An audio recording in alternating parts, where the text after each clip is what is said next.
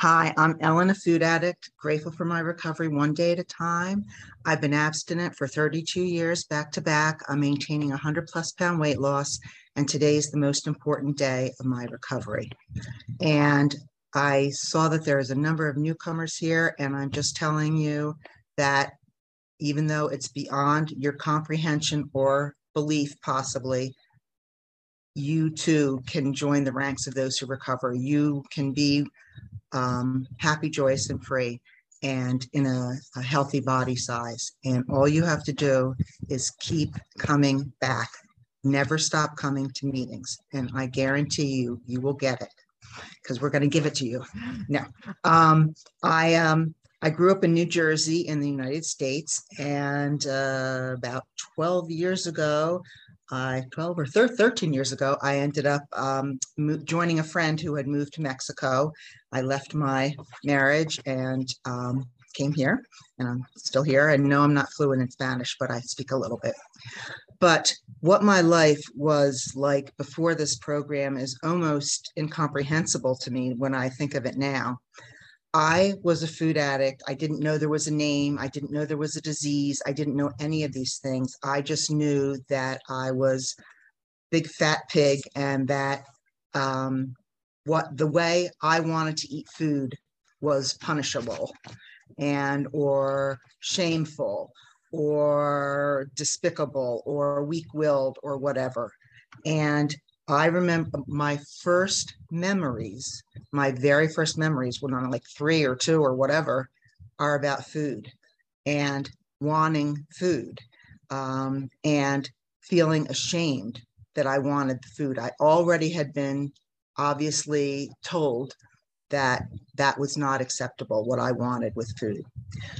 I remember when I was going to kindergarten, we had we would line up at the entrance to the school door, and there was a giant fir tree, one of those cone-shaped trees, and by the front door. And I found out that you could sort of like slip under the foliage and be inside, and it was sort of like a closed umbrella, like a beach umbrella. So I was in there and I could sort of see out, but hopefully I was convinced at least that nobody could see in.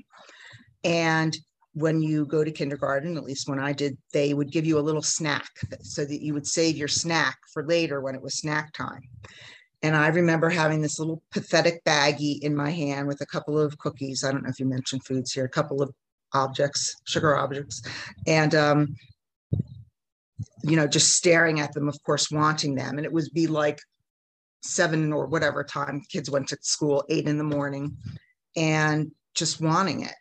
And I would say, you cannot have it, because later on, when it's snack time, you're not going to have a snack and you are going to feel humiliated. You're going to try and wheedle snacks from other people. And it's just going to be a miserable experience, as it has been. And I would say to myself, okay, I understand. I'm just going to have one bite. And I would have one bite. And then I remember looking at my hand at an empty baggie. And this shame came over me, this just wall of, and that feeling in my stomach and the whatever, that yet again, I had done it. And I was 5 or 6 years old. I mean, I already was in the pattern. I remember in the old days, at least, they used to march all of us down, the entire class, down to the nurse's office, and we would get weighed on this beam scale in front of the entire class. And I remember going down, and of course I was the tallest girl. I was the only people that wore glasses at the time. I was one of the few. Anyway, so I remember approaching that scale as if I was like, dead man walking. And I took my shoes off before I got in the scale to see if I could be lighter. Little did I know that I would be repeating that behavior over and over and over at the various diet clubs that I tried to join in order to lose weight. And I was berated, humiliated. I mean, I also remember shopping in, we had like a little 5 and dime store, and it was a complete department store. There was like a rack of boys' clothes, a rack of men's clothes, a rack of whatever, and racks of, children and women's clothes. And over my section of this little rack of about 4 items, it said Chubette hanging from the ceiling. And so I got to go there. And I remember seeing a beautiful dress that I just loved. It was red and white stripes. I was with my grandmother. I was probably 6 or 7. And this was the dress I wanted. And she told me we couldn't get it because horizontal stripes weren't flattering for me. And I was 6 years old, 6 or 7. Anyway, those types of humiliations might sound familiar to you. I was afraid to ride in a boat because I knew that the heaviest person had to be at the back, and I would always be the heaviest person among my children friends. I remember as I got older and my disease progressed that my fashion choice was, if it fit and it came in more than one color, I bought them all. Those were my fashion choices. I remember when I didn't have a laundry, washing machine or whatever in my home, going to the laundromat and taking my pants out of the dryer or the washer, and the patches that I had used to patch between the thighs, because my thighs always rubbed together and they wore out. I remember holding these pants in the laundromat and saying, I hate you, I hate you, I hate you, because yet again, something failed me in my attempt to just exist in the world. That it wasn't common in the early days to have fat lady stores or whatever we want to call them. I don't know if people are offended at that word, but that's how I use it on myself. And I can remember thinking, what a horrible thing that these fat lady stores had their names on their shopping bags. Like, who wanted to walk through the mall announcing where I was shopping? And the quality of the clothes was so horrible and they were so expensive. And I bought them anyway because that was all I had to choose from. I also remember being in a store and looking at whatever there was that was available in my size and picking it up. And I was probably in my teens. And I looked over, and this woman who had to have been 150 years old was holding the same garment. So that was my fashion option, the same thing as an 80-year-old, or, she probably was 40, but whatever, to me, it was ancient. And that we were picking the same item because that was the only item. My disease progressed. I tried every kind of diet club, diet book, protein only, carbs only, vegetables only, eat all you want, cabbage or whatever. I wished that I had had the money so I could have gone on one of the liquid shake diets, the official ones. I never had the money to go on the ones that you bought their food. But my first official diet that I went on at age 12, because in my household, there was a very serious penalty for being overweight. And my father was vicious and physically vicious if you were overweight. And they didn't have much variety in diet things at that point. They had these little cans of some kind of a fake shake, and it came in vanilla, which was horrible. And then finally it was available in chocolate, and then strawberry. So I had my fabulous options. So I would freeze these cans, and all I would eat was 3 of them a day. And that was breakfast, lunch, and dinner. And that was 900 calories a day. And shockingly, I could never stay on those diets. I would beg myself, just don't eat anything but these. Just don't eat anything but these, and you'll be okay. Right. And I didn't know then that we don't fail diets. Diets fail us, because even if I can adhere to a plan of eating with very few calories, I can't do it forever.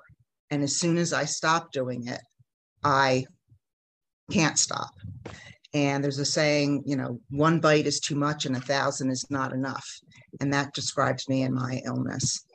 And so anyway, I remember being at some of the very popular weight loss clubs, and, people would, you would clap for everyone when they announced how much weight they lost. And I would sit in the back of the room and they would say, "Oh, Ellen, you lost a quarter of a pound this week. Yay." And I would sit in the back row crying because I thought, how long is this going to take before I can eat again? And then later, as my disease progressed, I had this horrifying realization that, oh my God, there's no point doing this, because as soon as I stop and I start eating the way that sustains me in terms of gives me a little pleasure, it's all over. I'm going to gain all the weight again. So I was in my 20s, my early 20s, I'm my mid 20s, and I had moved to a city in a different state than I grew up, and I was all alone, and I was the manager of a big store, and we did a grand opening and all this kind of stuff, and I was so unbelievably miserable. And I was huge. I gained, each time I lost weight, I gained more weight.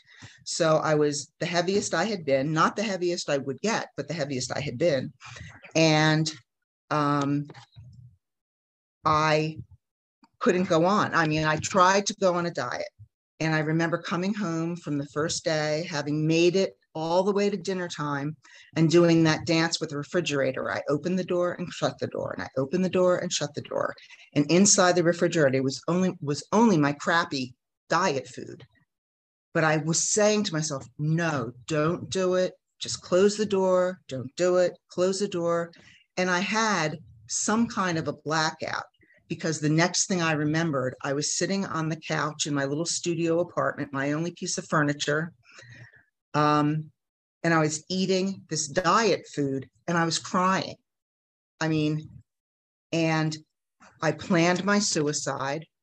And a few days later, I, got everything in order at work. I trained my assistant manager, and I took an overdose of pills, of antidepressants that I had been prescribed a long time ago. And I was in a coma for over a week. And then when I woke, they thought I would be brain damaged. And then when I was awoke, I was in restraints, and I didn't even know what restraints were. I mean, I didn't even comprehend what they were.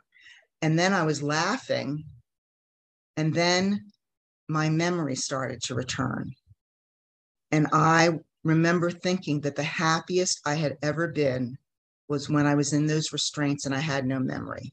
That was the happiest I had ever been in my life, because there was no Ellen. I was blank.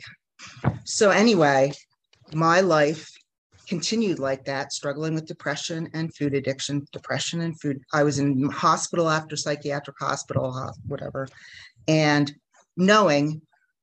I remember the day when my appetite returned. This was weeks after. And I also remember I lost 60 pounds in 6 weeks. I mean, my whole system had just collapsed from this overdose and all this kind of stuff.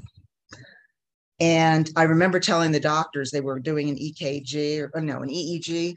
And I told them not to bother, because as soon as I got out, I was just going to do the same thing again.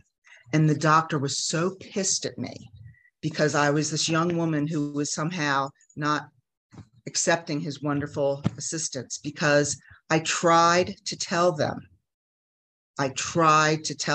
about my weight issue. And all they told me was, here's a great diet. Why don't you exercise a little bit more? Why don't you blah, blah, blah a little bit more? And I felt like I was in a lifeboat attached to the shore in this very choppy ocean, and they chopped the rope of the lifeboat, and I just went out to sea.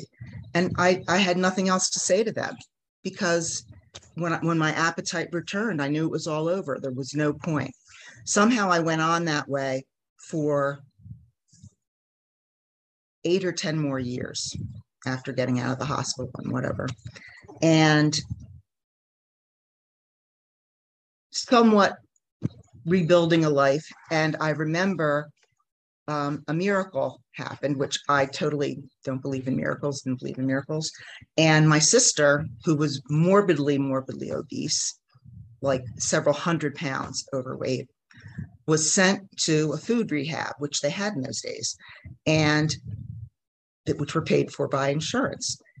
And she called me after being there for a month and told me that she just needed my support no matter what she did, just for me to be supportive. And of course I said, of course. And she said, well, I don't eat sugar and flour, and I weigh and measure my food.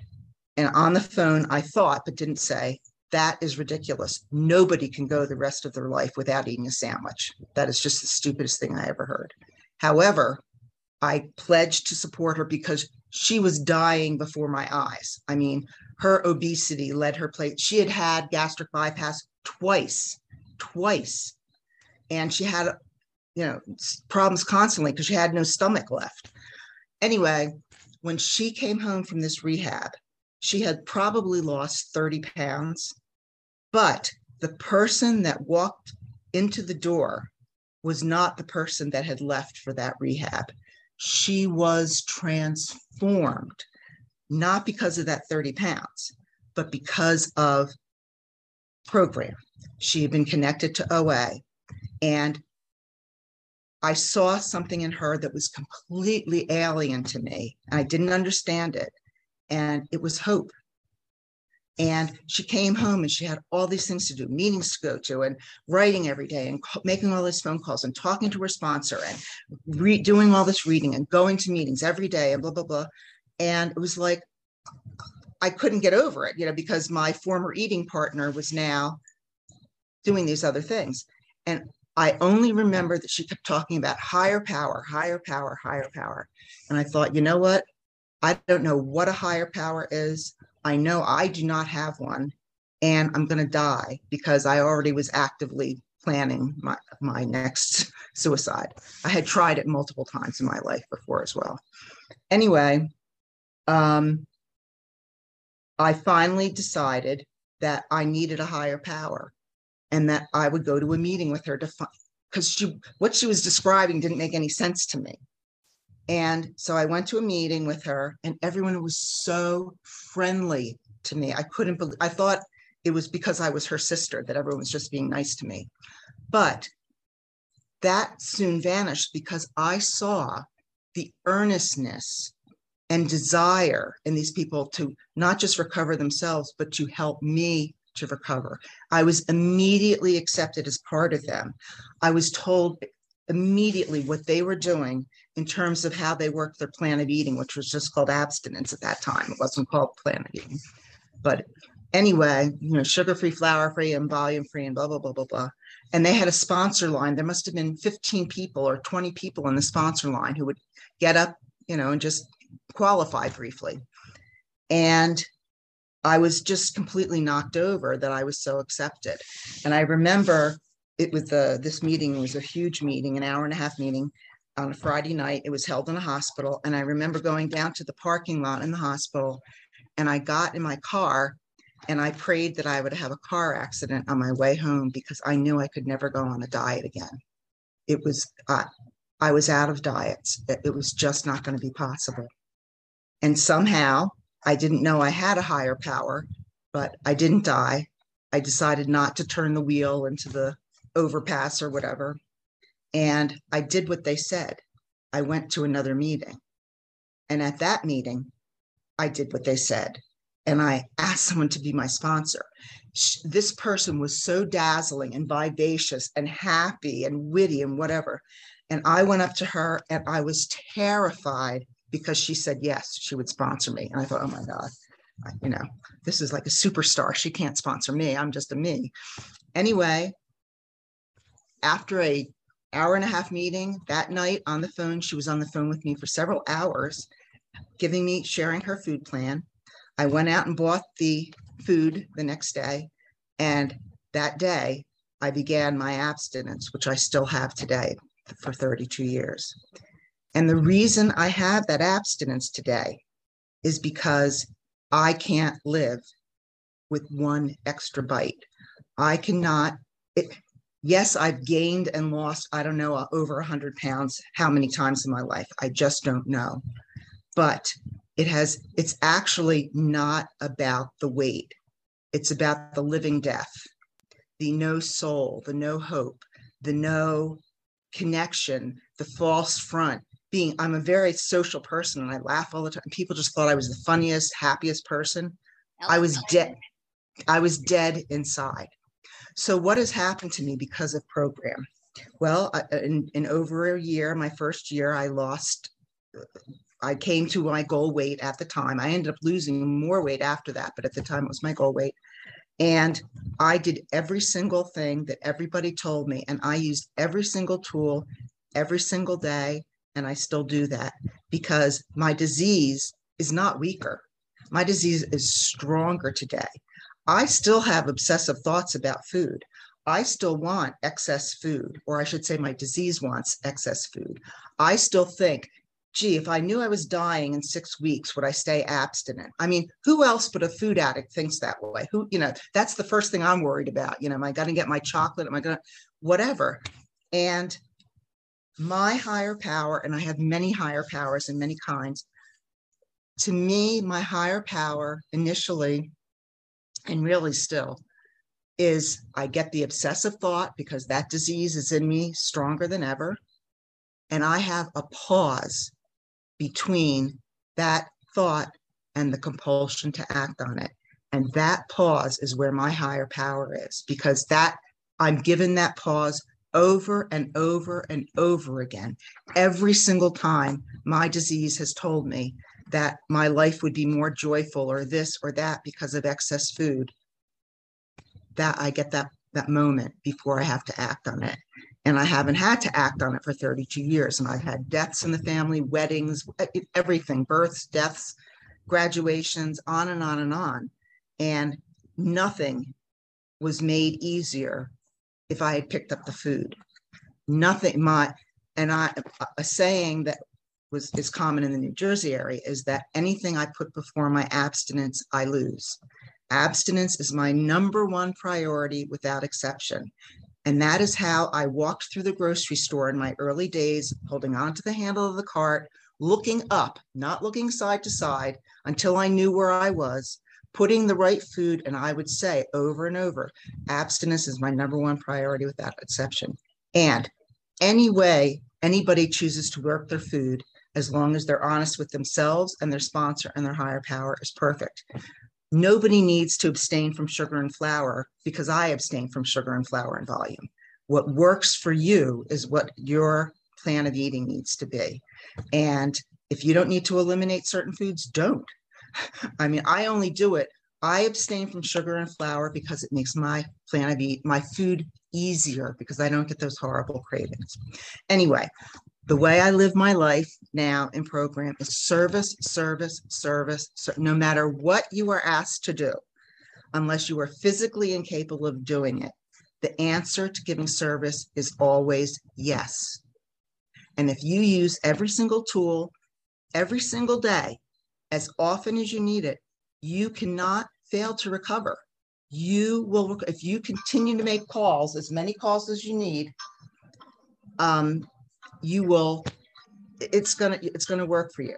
So anyway, I just want to thank everybody for letting me share. And the amount of weight that I have lost is important, but it's also not important. It's done things to my body that I really don't like, especially now that I'm aging. I don't say I've aged, I'm just aging. I'm 67. I'm angry at my body for having those remnants of what I've done to it. But as one of my first friends in program told me, they're her battle scars. And it's a reminder to her of what my life could be like without this program. Thanks for letting me share.